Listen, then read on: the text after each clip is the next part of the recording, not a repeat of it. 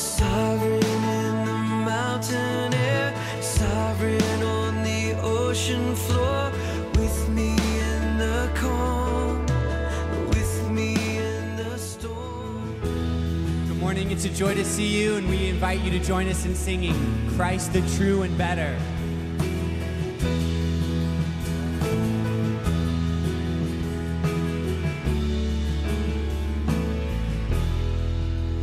Christ the true and better Adam, Son of God and Son of Man, who when tempted in the garden never yielded, never sinned.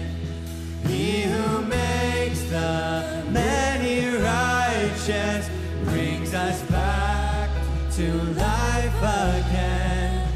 Dying he reversed the curse and rising crushed the serpent's head. Christ the true and better Isaac, humble son of sacrifice, who would climb the fearful mountain there to offer up his life, laid with faith upon the altar, Father's joy and only Son. This salvation was provided. Oh, what full and boundless love. Amen, amen. From beginning to end, Christ the story is the glory. Hallelujah, amen.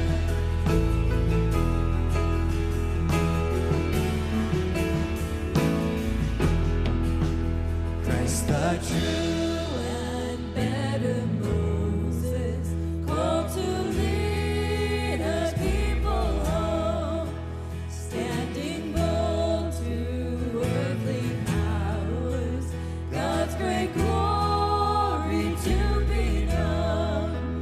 with his arms stretched wide to heaven, see the waters part in two, see the veil is torn forever, cleansed with blood we pass now through. Sing amen, amen, amen. From beginning to end, Christ the story is the glory. Hallelujah, amen.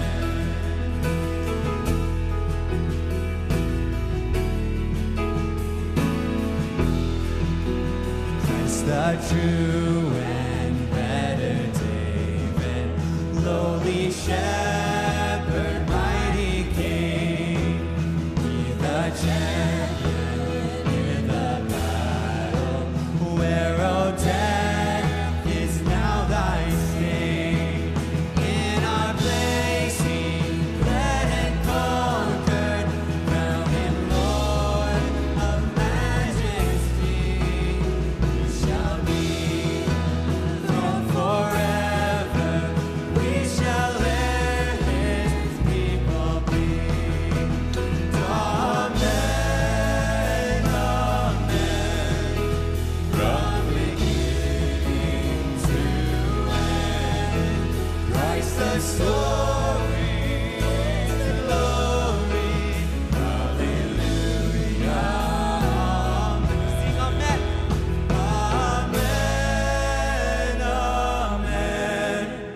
From beginning to end, Christ the story is the glory. Hallelujah, amen. Join us in singing How Marvelous, How Wonderful. And how marvelous, how song shall ever be.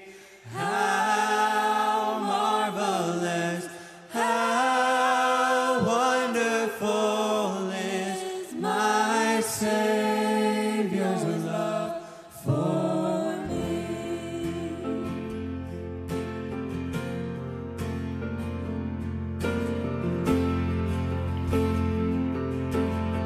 I stand amazed.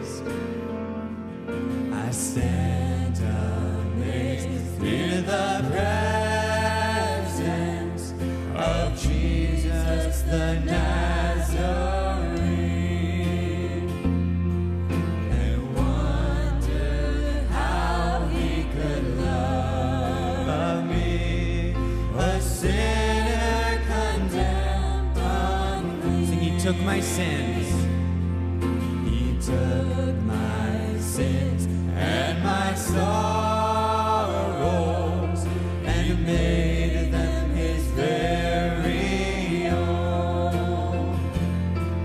He bore the burden to carry and suffered and died alone. And how marvelous, how wonderful, and my song shall ever be.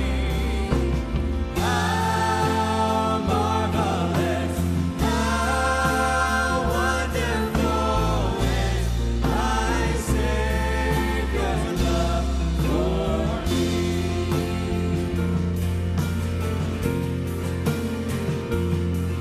When with the ransomed in glory, his face I at last shall see, 'twill be my joy through the ages to sing of his love for me. How marvelous, how wonderful, and my song shall ever be. How marvelous, how wonderful is my Savior's love for me. Sing how marvelous. How marvelous, how wonderful, and my song shall ever be. How marvelous, how wonderful is my Savior's love for me. Amen. Indeed, how marvelous. Please remain standing, if you would, please, for the reading of God's inspired, perfect, eternal word. We're reading from Ephesians chapter 2, the first 10 verses this morning. Ephesians chapter 2, the first 10 verses. And you were dead in the trespasses and sins in which you once walked, following the course of this world, following the prince of the power of the air, the spirit that is now at work in the sons of disobedience, among whom we all once lived in the passions of our flesh, carrying out the desires of the body and the mind, and were by nature children of wrath, like the rest of mankind. But God, being rich in mercy because of the great love with which he loved us, even when we were dead in our trespasses, made us alive together with Christ. By grace you have been saved, and raised up with him, and seated us with him in the heavenly places in Christ Jesus, so that in the coming ages he might show the immeasurable riches of his grace in kindness towards us in Christ Jesus.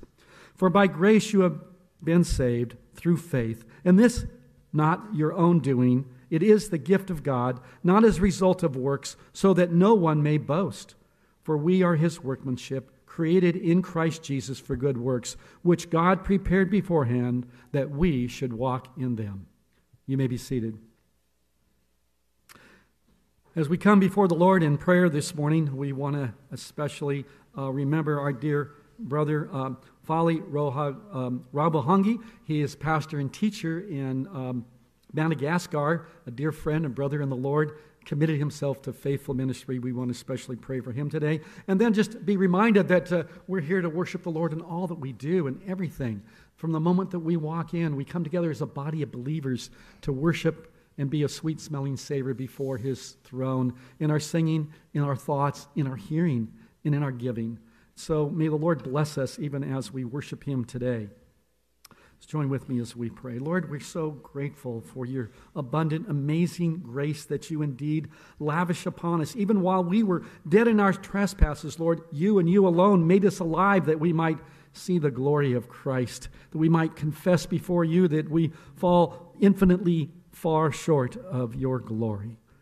And Lord, we pray that as we understand that, and Lord, that we deserve nothing less than your wrath and your judgment, that you in your grace have intervened, and you've made a way where there was no way. You offered your Son, your only Son, to die on the cross for us, to pay the penalty for our sins, to become the penalty, the one who knew no sins to become sin for us, that we might know your very righteousness. And so we worship you this day for your grace, for your love, for the salvation that you offer so freely, for the promise of eternal life and the abundant life that we can live now. Lord, may you find us a people that are worthy of the gospel of Christ in all that we do, the very manner of our living. May we be a shining light on a hill for your glory. And Lord, that you would cause us to speak that which is true and honorable, that which is just and pure and lovely and commendable. Anything, Lord, we pray that is acceptable in your sight. May you find that in our lives consistently. And Lord, we just ask that you would cause us to not only speak but to live and to worship your holy name through your truth. And Lord, we thank you for the sustaining power of your grace. That, Lord, we're reminded that our Lord Jesus holds all things together through the power of his word. And Lord, we pray that even as we recognize that he indeed holds our lives together, our very lives. And we ask, Lord, that you would remind us of that even this day. Lord, we want to pray especially for our dear brother, Fali Rabohangi, Lord, as he ministers in Madagascar, Lord, that you would use him as your instrument of righteousness. Lord, that you would use him as a megaphone of praise before your name and before your throne, that the people might hear the glory of the gospel and turn to our Lord Jesus for their salvation and their only hope in this world and the world to come. So, Lord, we thank you for Ravi, and we commit him to you, and we ask your blessing upon him. And so, Lord, we commit now the remainder of our service, our time together. May all be pleasing in your sight, we ask in Jesus' name. Amen.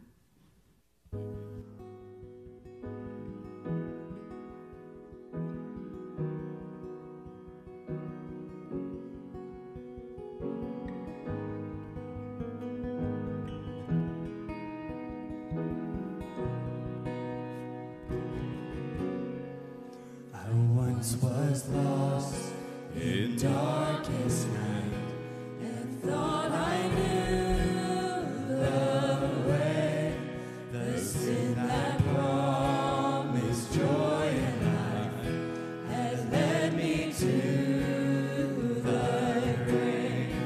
I had no hope that you would own a rebel to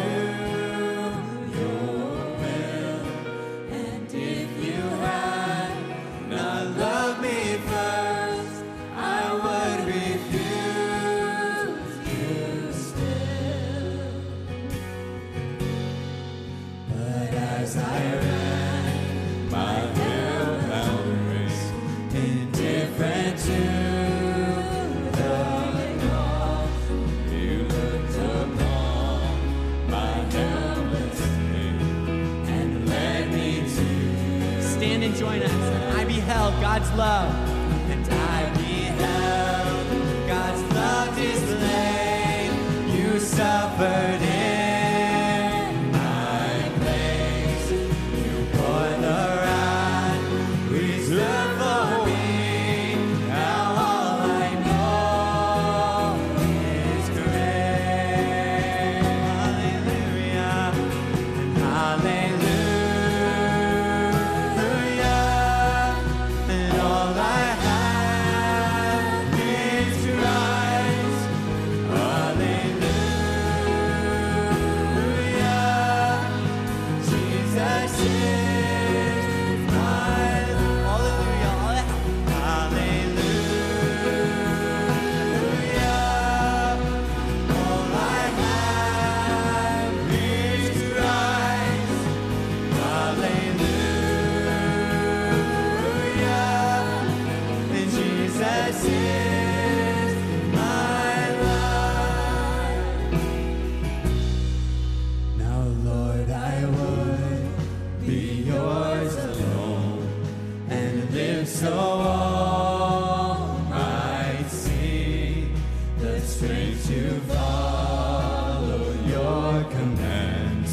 could never come from me.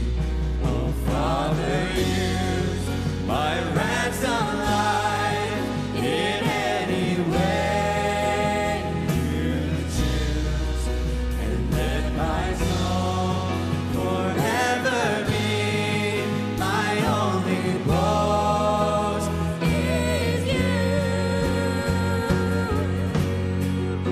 And hallelujah, all I have is Christ. Hallelujah, and Jesus is my life. Hallelujah, all I have is Christ. Hallelujah, Jesus is my life. And hallelujah, hallelujah, praise the one risen Son of God.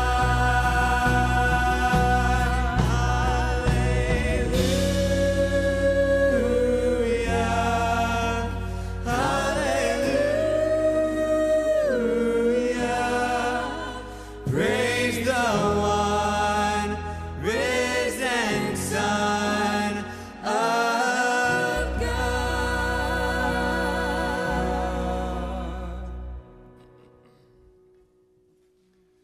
Charles Spurgeon once said, "The Son of God did not die to make men savable, but to save them. He came not that sin might be put aside at some future time, but to put it away there and then by the sacrifice of himself. For by his death he finished transgressions, made an end of sin, and brought in everlasting righteousness." Believers may know that when Jesus died, they were delivered from the claims of the law, and when he rose again, their justification was secured. The blood of the Lamb is a real price, which did effectually ransom. The blood of the Lamb is a real cleansing, which did really purge away sin. This we believe and declare, and by this sign we conquer. Christ crucified, Christ the sacrifice for sin, Christ the effectual redeemer of men, we will proclaim everywhere, and thus put to rout the powers of darkness. And so we sing, "To this I hold, my sin has been defeated. Jesus now and ever is my plea. Oh, the chains are released, I can sing, I am free, and not I, but through Christ in me."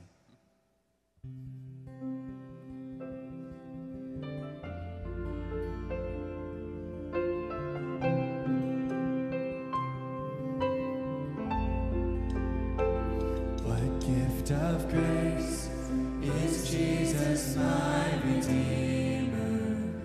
There is no more for heaven now to give. He is my joy, my righteousness and freedom, my steadfast love, my deep and boundless peace.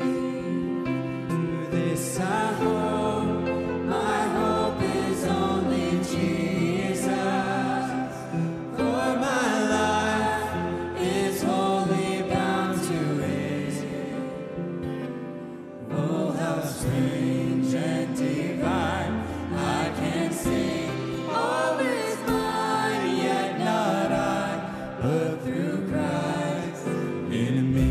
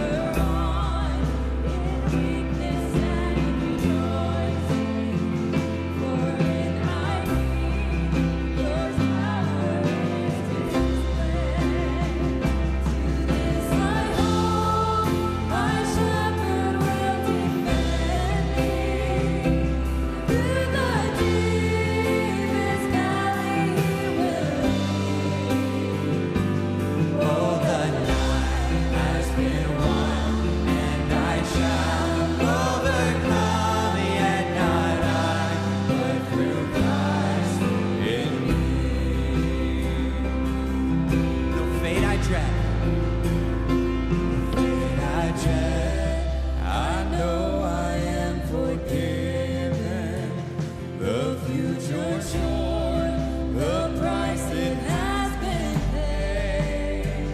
For Jesus bled and suffered for my pardon, and he was raised to overthrow the grave. To this I hold, my sin has been defeated. Jesus now and ever is my name. Oh, the chains are released. I can sing. I am free, and not I, but through Christ in me.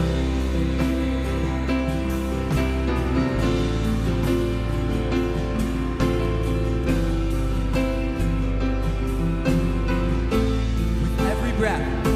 With every breath, I long to follow Jesus, for he has said that he will bring me home. And day by day, I know he will renew me until I stand with joy before the throne. To this I hold, my hope is only Jesus. All the glory evermore to him. When the race is complete, still my lips shall repeat, yet not I, but through Christ in me. To this I hope. To this I hold, my hope is only Jesus. All the glory evermore to him. When the race is complete, still my lips shall repeat, yet not I, but through Christ in me. When the race is complete, still my lips shall repeat, yet not I, but through Christ in me. Yet not I, but through Christ in me. Lord God, your name is holy. You're lifted up above all kingdoms and all powers, and every name that is proclaimed. There is another, the name of Jesus. And so we bring no boast. We offer no goodness by which you saved us, and no faithfulness by which you keep us. It's all you. And so we just throw ourselves on your mercy and your kindness today, and ask that by your kindness, you'd empower us to hear and to love and to grow in obedience to your word. And we just thank you for this time. In Jesus' name, amen.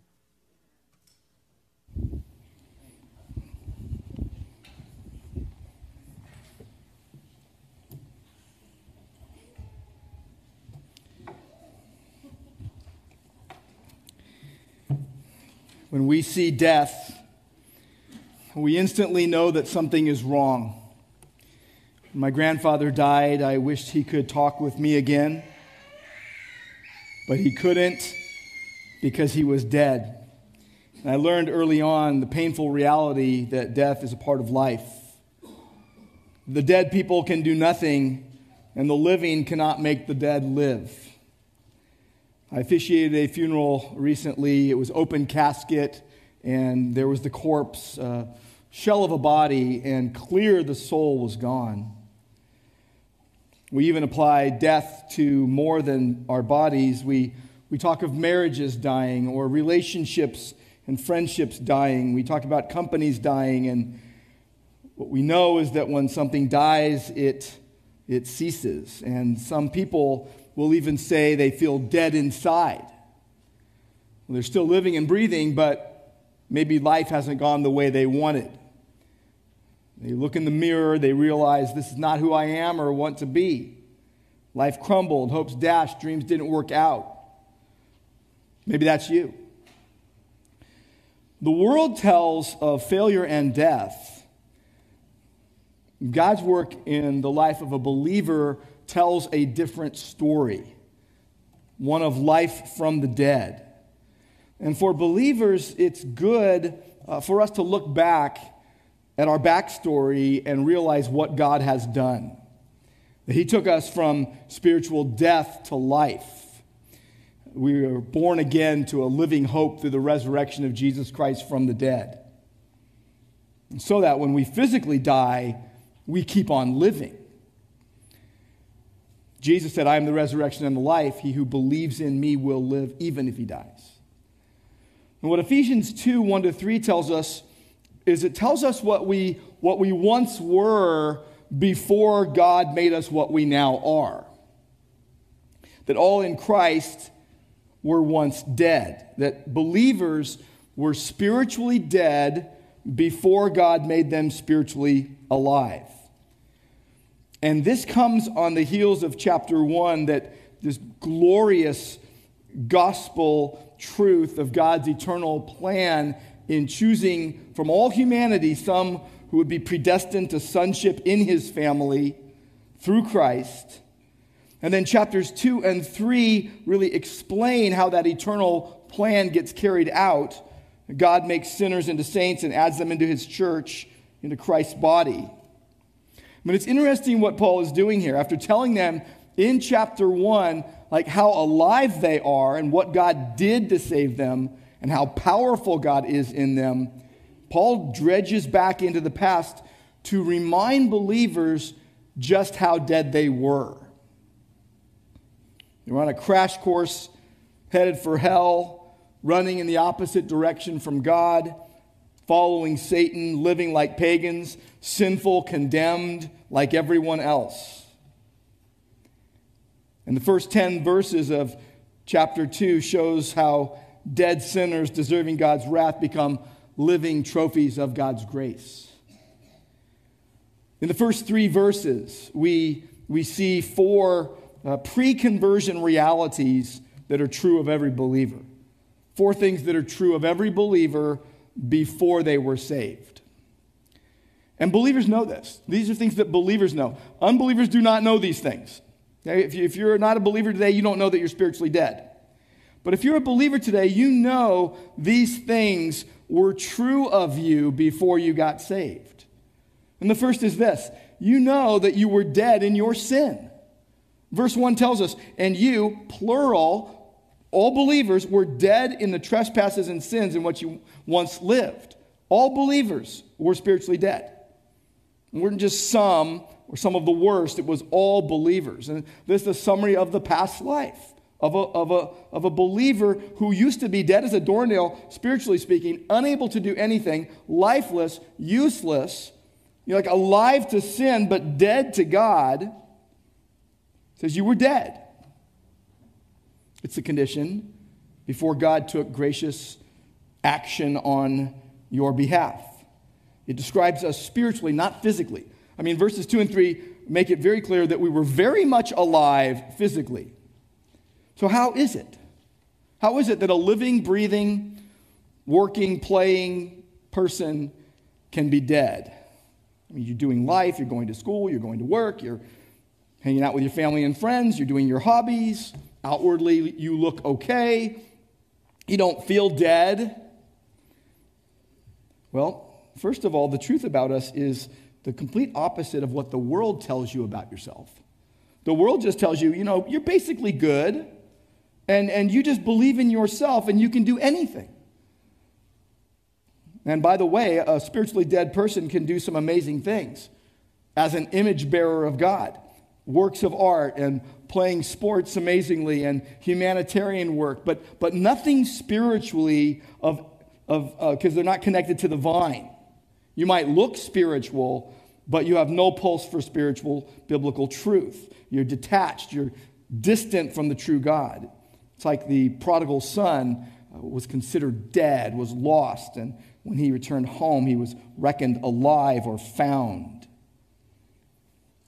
Spiritual death would not have been a surprise to the Ephesians to consider. The same kind of words were used in Judaism, in Greek philosophy, in the Stoic writings. That just as the physically dead cannot communicate with the living, The spiritually dead cannot communicate with the living God. That you're separated, you're lost, you're dead, you're unable. Verse 1 says you were dead in your transgressions and sins. Those are synonyms. It's denoting a conscious, deliberate, false steps. The willful acts that you committed against God's holiness and righteousness, failure to live rightly. Trespasses is drawing attention to the acts of sin that you committed. Sins is a more comprehensive idea of all human evil. That we, before coming to know Christ, the Christian was dead, committing sin in a sinful state, and wretched and guilty because of their sins. And it's total depravity, it's lostness, resulting in this utter inability to either know or please God. It wasn't just, little mistakes, as some people want to call it. We were guilty of acts of treachery against God, that we committed cosmic treason against God, that we were, as Colossians 2:13 says, dead in transgressions, which literally means sick in a fever to death.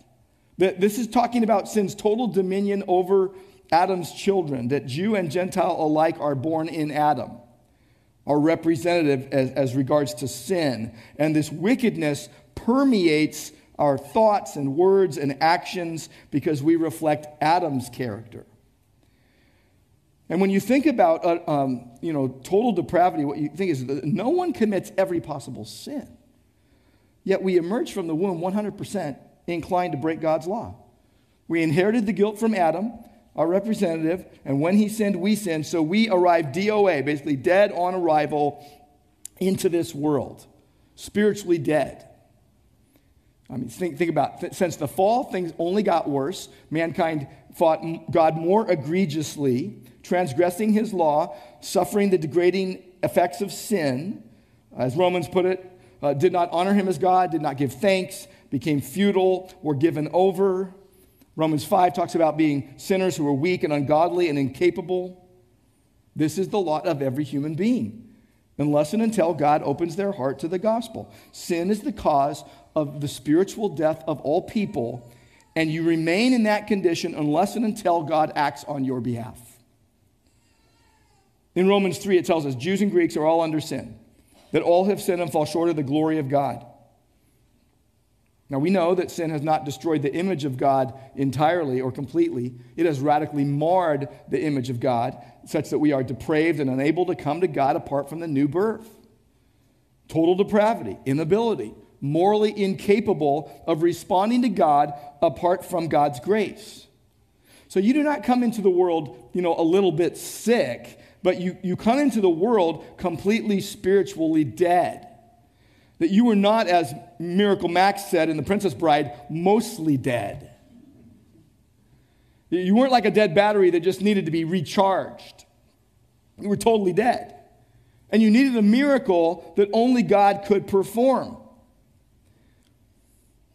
And not only were you dead in your sin, but the second reality is that you were deceived in your sin. Verse 2, the sin in which you once walked, the living, walking dead, if you will. You were alive physically and then were doing evil deeds, dead spiritually, unable to do truly good deeds because you were following the course of this world. That's a reference to the ungodly world structures and mindsets and worldviews that oppose God and his rule. You were following the prince of the power of the air. That's the idea of you were serving Satan, the spirit that is now at work in the sons of disobedience. Sons of disobedience is a Hebrew expression, indicates the chief characteristic is disobedience. The devil was your leader, your ruler. He blinds the minds of the unbelieving so they would not understand the gospel. You did not understand the gospel. You were dead to the gospel. And the spiritually dead not only live by the values of this present age, but under the control of the leader of this present age who rules over this evil world. The living dead still walk this earth. Every ounce of mind and will bent toward evil, unregenerate live according to the values of this present age, in step with the world, and according to the wishes of the devil who rules the world.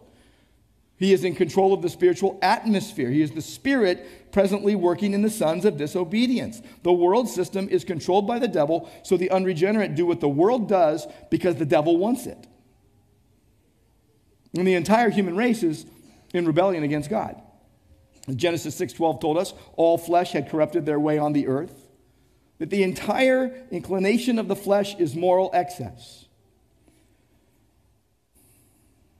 And you're going to fail because you're dead. A lot of graduations coming up right now, and you're going to graduate if you passed all your courses. You're going to graduate if you got through the school. They're not going to say, we're going to let you graduate even though you don't really have all the units and you failed all your classes. Well, before salvation, you were left out because you did not qualify. You failed. Chapter 4 put it this way: you were excluded from the life of God. And not only dead, but deceived, disobedient, following the world and the habits and the attitudes and the lifestyles. 1 John 2 puts it this way: you were following the lust of the flesh, the lust of the eyes, and the boastful pride of life. That every Christian knows they followed Satan, the prince and ruler of demons and of this world. If you're sitting there now and saying, I never did, you don't understand what the Bible says about you before you got saved, if you truly got saved. Because we needed Jesus to rescue us from this present evil age. Not only were you dead in your sin, and not only were you deceived in your sin, but the third reality is that you delighted in your sin. Verse 3 says, among whom we all lived in the passions of our flesh. We lived. That means we conducted our life that way. It's the social action of the person. Where he says that we walked, it's the personal action. We did evil deeds. We carried out the desires of the body and the mind. As Colossians 1 puts it, you were formerly alienated and hostile in mind, engaged in evil deeds. Some who became believers very early in life are like, I didn't. Well, you would have. Your impulses and what you plan out are hostile against God. And we're like hostile, arrogant hoodlums against God. We're like murderers against God, capable of heinous crimes and unmitigated evil. I just heard this week in Colorado this happened. 3 young men were dropping landscaping rocks on passing cars from an overpass, and one crushed through a windshield and crushed the skull of a young woman in her car, killing her. And they were so happy about it that they chased the car down after it crashed and took pictures. I know that's a crazy thing to hear. But I think there's a lot of times that we think, my sin's not that bad. Not as bad as someone else's. The unconverted are not only under the pressure of the world system and its commanders' control, they enjoy it. James 4 put it this way: anyone who is a friend, literally a close confidant and companion of the world, is an enemy of God. And verse 3 tells us they love the desires of the flesh, they indulge those desires. I mean, what about playing that game where it's, hey, when are you happiest? When are you happiest? Well, I think there's a lot of people who are happy in their sin. And they sometimes admit it. Well, this is what I like the most. When are you happiest? The unsaved are often happy in their sin. We do what everybody else did according to the leader of this ungodly world. We followed the devil's agenda. We enjoyed it. We did what pleased our bodies and minds. Because our ancestor Adam sinned, we by nature are sinners too. And we delighted in sinful desires, and we could not please God. This is what these 3 verses are telling us. Not only were we dead in our sin and deceived in our sin, and not only did we delight in our sin, but the fourth reality is we were doomed in our sin.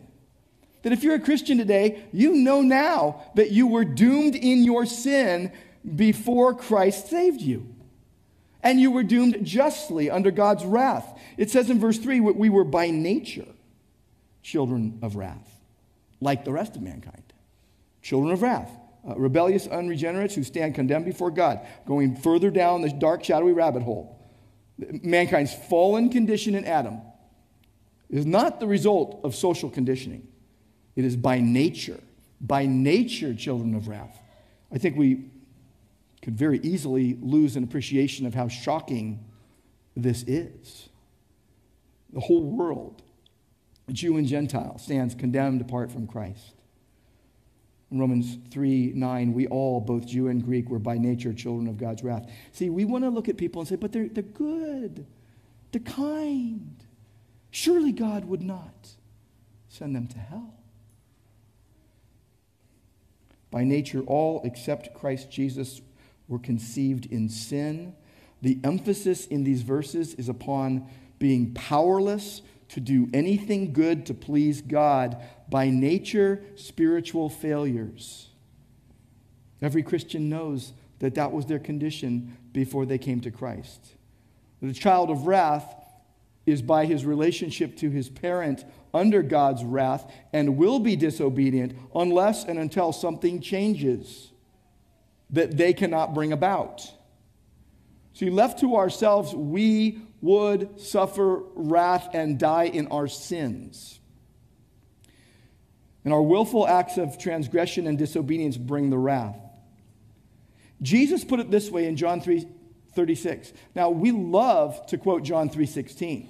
We don't love to quote John 3:36 as often.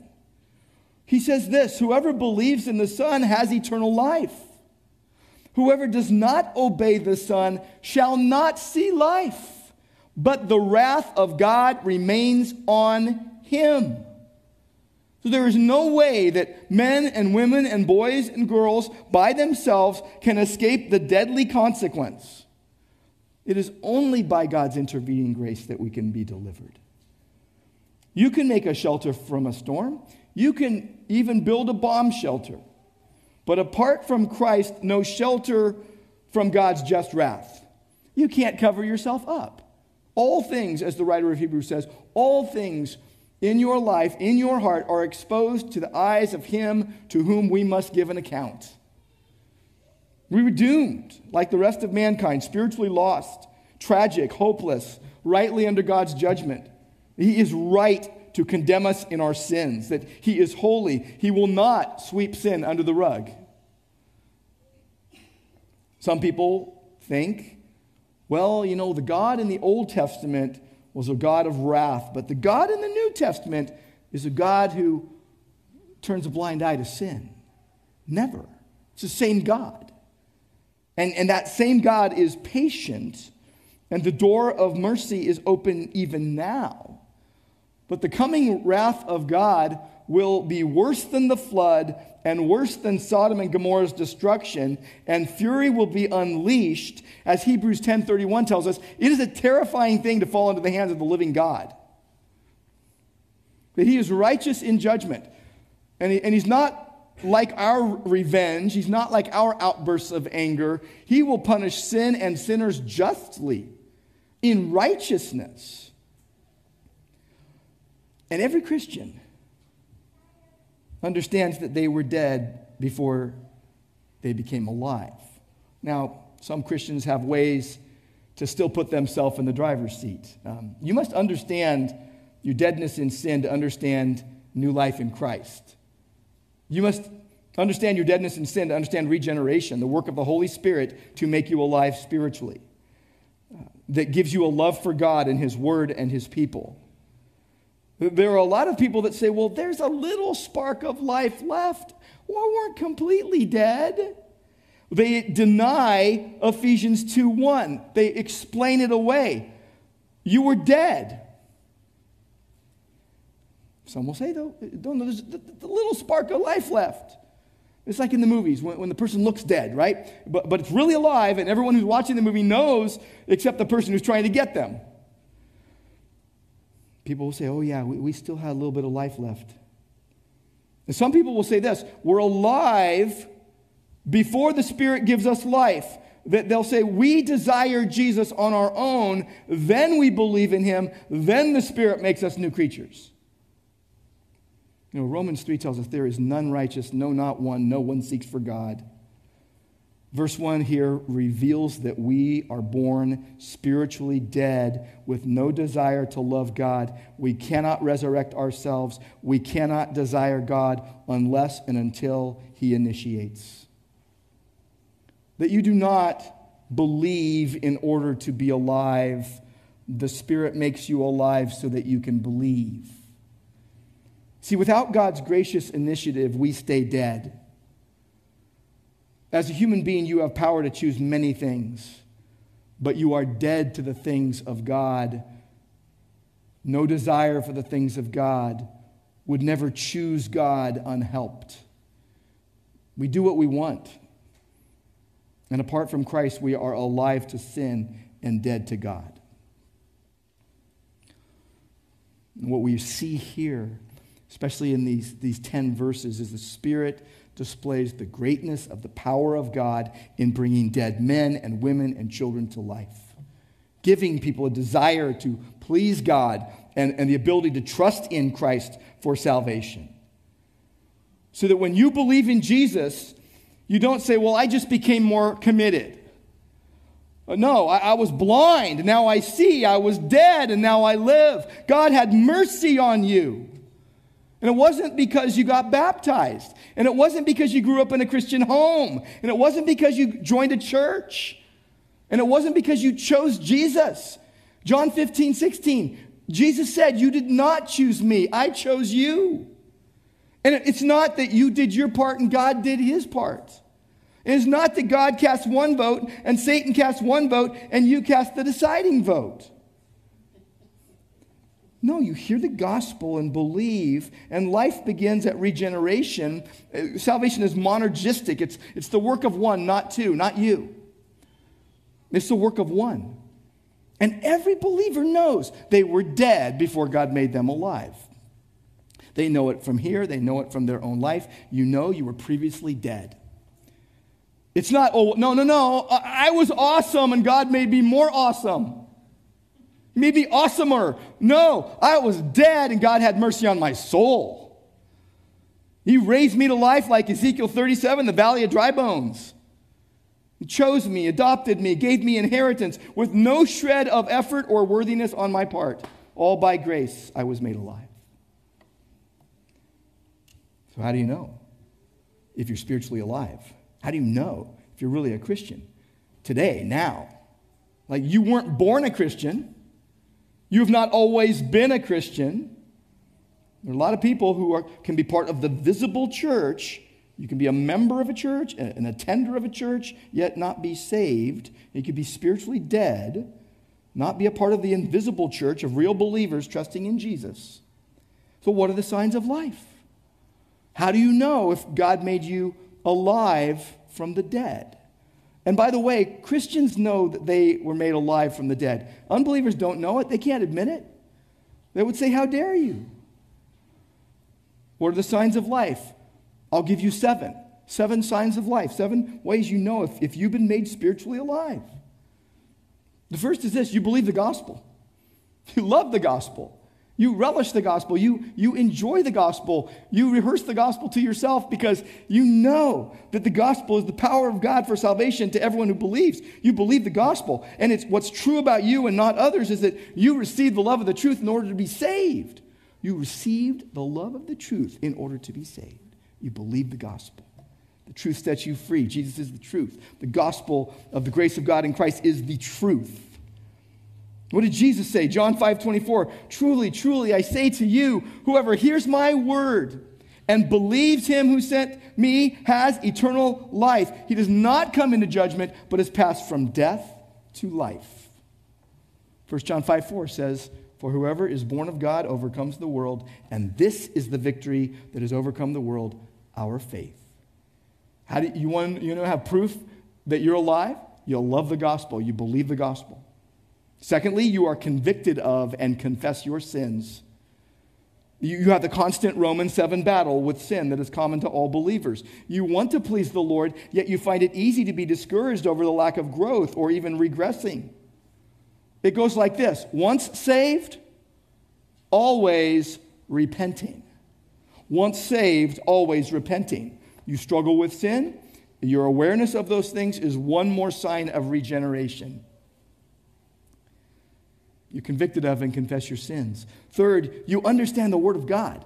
The Holy Spirit illumines the Word of God such that you understand it. There's some things hard to understand, but for the most part, you can pick up a Bible and go, yes, praise God. I get it.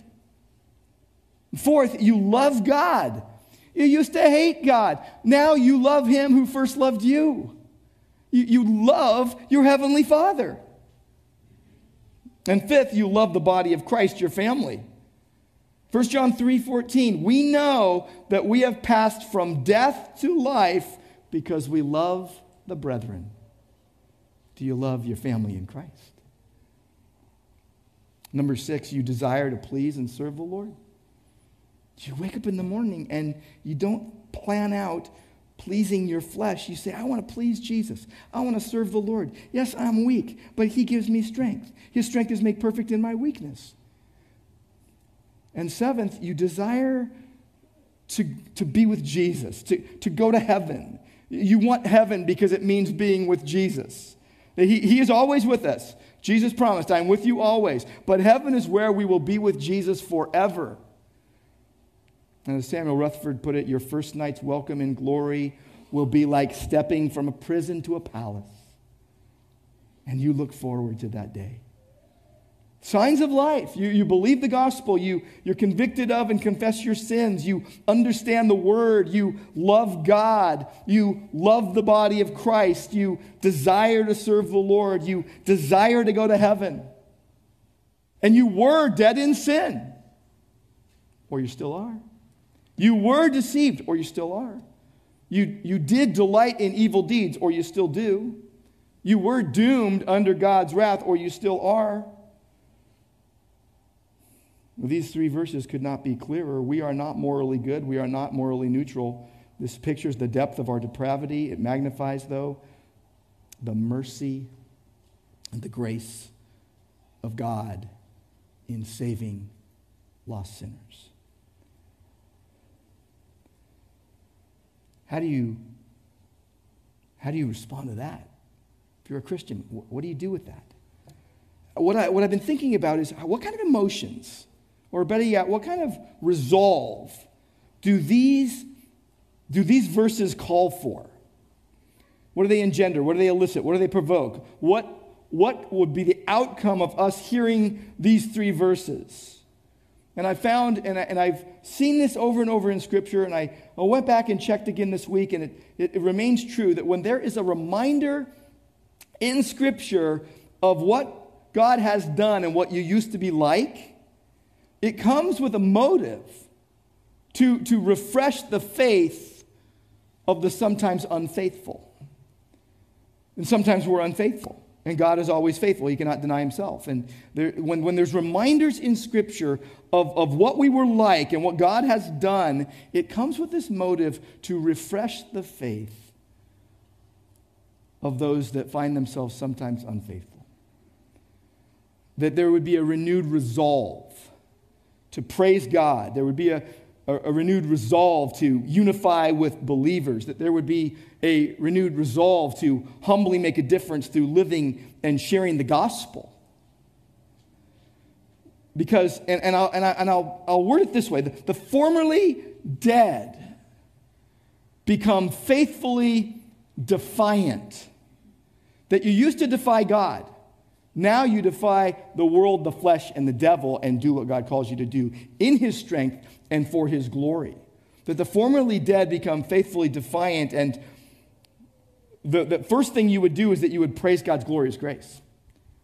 Over and over again, we read this in chapter 1, that the believer's response to God's saving work is that, wow, Christ is the true and better Adam. He brings the dead to life. And I'm going to defy, and this is what you'll have to do. If you want to praise the glories of God's grace, today or tomorrow or any other day in your life, you're going to have to defy all the other voices clamoring for your attention and praise the Lord Jesus Christ. In Ephesians 1, it says, to the praise of his glorious grace with which he blessed us in the beloved. In him we have redemption through his blood, the forgiveness of our trespasses, according to the riches of his grace. Verse 12, so that we might be, well, the first to hope in Christ might be to the praise of his glory. Verse 14, that the Holy Spirit is the guarantee of our inheritance until we acquire possession of it, to the praise of his glory. That we who were dead in sin and distant from God, that Satan ruled over us and God's wrath burned against us, and that if we would have Spiritual life, it would have to be entirely due to God's grace in Christ. Well, Christian, if you're a Christian today, you were dead. You were depraved, deceived, disobedient, doomed. But God decreed to bring you from death to life. Praise His glorious grace. Praise it. There's no reason, no shred of evidence that you would ever look down on anyone else, but that you would just prostrate yourself before Jesus and give God the glory with the weakness and meekness of a dove.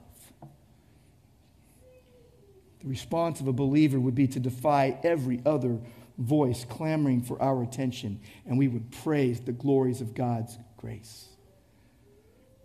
And the response of a Christian would also be that you would live to please Jesus, who died to give you life. That when you are aware of your former deadness in sin, that's a sign of life. I was once blind, now I see. I was once dead, now I live. But to be able to please Christ, you are going to have to choose to defy the world, the flesh, and the devil, and depend on Christ. That you can't just say, well, it'll work out. You need to want that. 2 Corinthians 5:14 says the love of Christ controls us. Because we've concluded this. One died for all, therefore all died. And He died for all, that those who live might no longer live for themselves, but for Him who for their sake died and was raised. Believers, once freed from sin, once made alive, how do you live? Before you came to know Christ, you chose evil. You could not choose good. But in Christ, you can choose good, but sometimes still choose evil. And sin, like a riptide, pulls you back in. We know how it goes.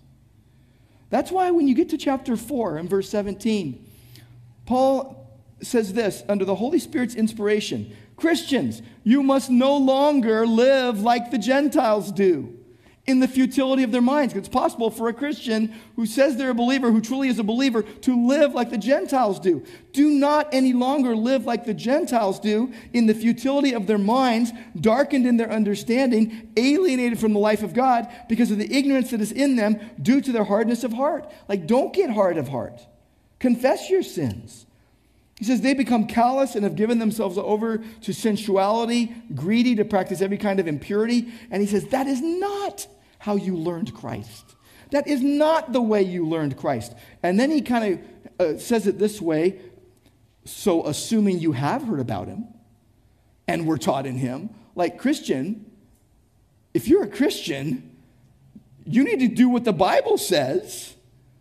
Assuming that you've heard about Him and were taught in Him, as the truth is in Jesus, that you put off your old self, which belongs to your former manner of life and is corrupt through deceitful desires, and you be renewed in the spirit of your minds, and put on the new self, created after the likeness of God in true righteousness and holiness. Christian, now you can live pleasing to God. Now you can walk worthy of the calling. Don't be reckless. And one more response I want to share to you is this, is that a Christian who knows they were dead and now alive, they can share their testimony. Like, you should share your testimony and implore others to repent and believe. But if you're going to share your testimony and implore others to repent and believe, then you need to defy your tendency to discriminate and decide, I'm going to show and tell the gospel. I've got a testimony. I'm not going to profile anybody. I'm not going to discriminate against anybody with the gospel. I'm going to give the gospel freely. In 2 Corinthians 4, it tells us this, having this ministry, by the mercy of God, we don't lose heart. We have renounced disgraceful, underhanded ways. We refuse to practice cunning or to tamper with God's word, but with the open statement of truth, we commend ourselves to everyone's conscience in the sight of God. That's the kind of life you should be trafficking in, Christian. And it says this, even if our gospel is veiled, if it's hidden, if it can't be seen, it's because it's veiled to those who are perishing. In their case, The god of this world, Satan, has blinded the minds of the unbelievers to keep them from seeing the light of the gospel of the glory of Christ, who is the image of God.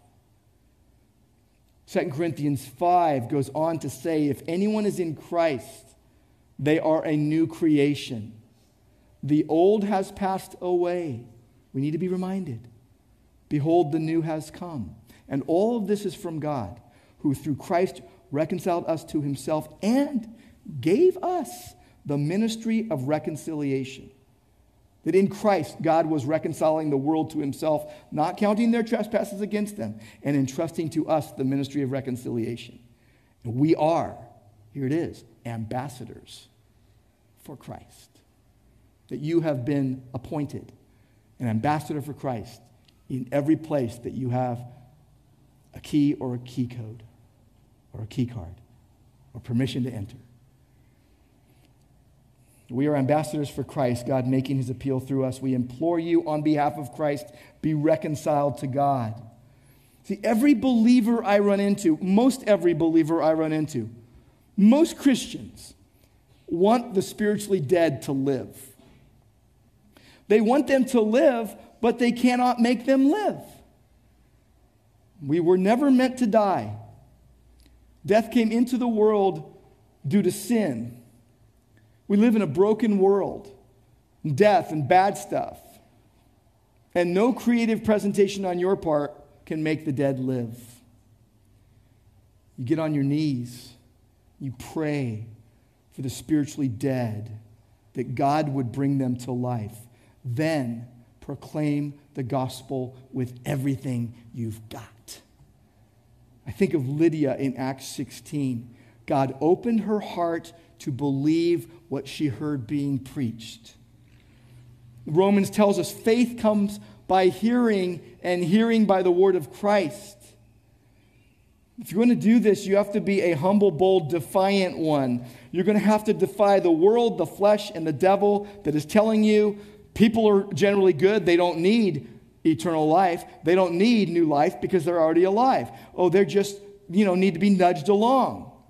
You need to defy the world, the flesh, and the devil, and declare that all people are worthy of hearing and seeing Christ's love from your lips and your life, such that when they encounter Jesus, they must decide which way to turn.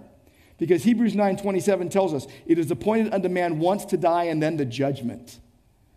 So defy your sinful tendency to discriminate against those you deem unworthy. Defy sin. Decide to bless, so that all who see and hear must decide one way or another that they're either going to depend on Jesus or they're going to defy him.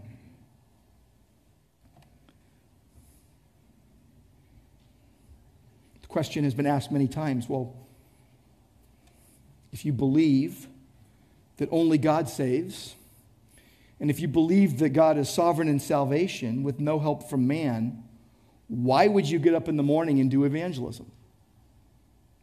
Best answer in the world. Guaranteed success. Guaranteed success. God will save whom he will save. He will have mercy on whom he will have mercy. You can do as little about the deadness of people you care about than you could about your own deadness when you were dead in sin. Except that now you're aware and you care, and God has appointed you as a minister of reconciliation, and you don't make it happen, but you can deliver the good news that God uses to change the will of some who are totally opposed to him. Think about what he did in Paul's life. OGK, only God knows what he's going to do and when. And God will give you the strength you need in your weakness to be the witness he wants. I have found that the testimony of every believer is, God saved me when I was dead in sin. Unbelievers cannot admit that they're dead. Believers know the mercy. Verses 1-3, they just relive the painful part of every believer's testimony. That we would remember it's a display of God's perfect patience, and then rejoice in this testimony to the gloriousness of the grace of God and his magnificent mercy. that believers were spiritually dead before God made them spiritually alive. That we were dead in our sins, that we were deceived in our sins, that we delighted in our sin, that we were doomed in our sin, yet God decreed to bring us from death to life. And just like a diamond on black velvet, the gospel appears in verse 4. But God. Do you know these 3 verses, the subject of those 3 verses is in verse 4. God. God's the subject. You go 3 whole verses, and then you find the subject, God. But God being rich in mercy. We'll see it next time. But let's just take a little taste. Mercy, verse 4. Compassion, pity. It's the emotion aroused by someone in need that you can act to relieve them and remove the trouble. Well, God's mercy alleviates the misery that your sin brings. God saw your dead misery and acted on your behalf of his own good pleasure, planned before time began. So praise his glorious grace in Christ. When we see death, we instantly know something is wrong. Let the formerly dead become faithfully defiant as we depend on Christ and his mercy. We thank you, Lord, for your mercy, your grace, your love. Thank you, Lord, that we could even know the truth and be set free by it. And know that we were spiritually dead before you made us spiritually alive. We praise your glorious grace. In Christ's name, amen. Amen. Would you stand and join as we close singing To You Be the Glory?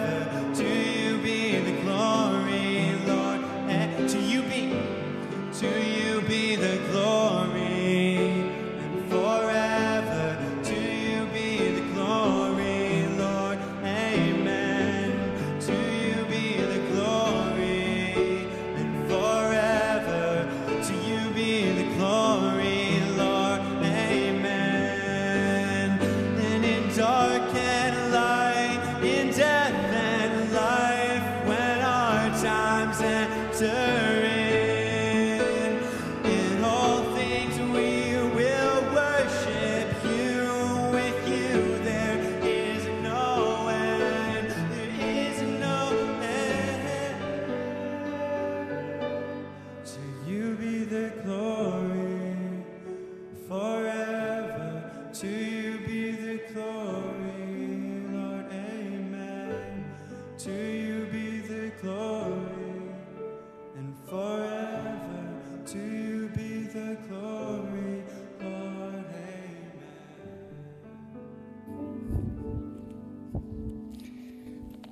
Before we go, I have a few announcements. Vacation Bible School is June 19th to the 23rd, and sign-ups open today. This is for kids entering K through 6th grade. And also, there's a family game night this Friday night on the 5th.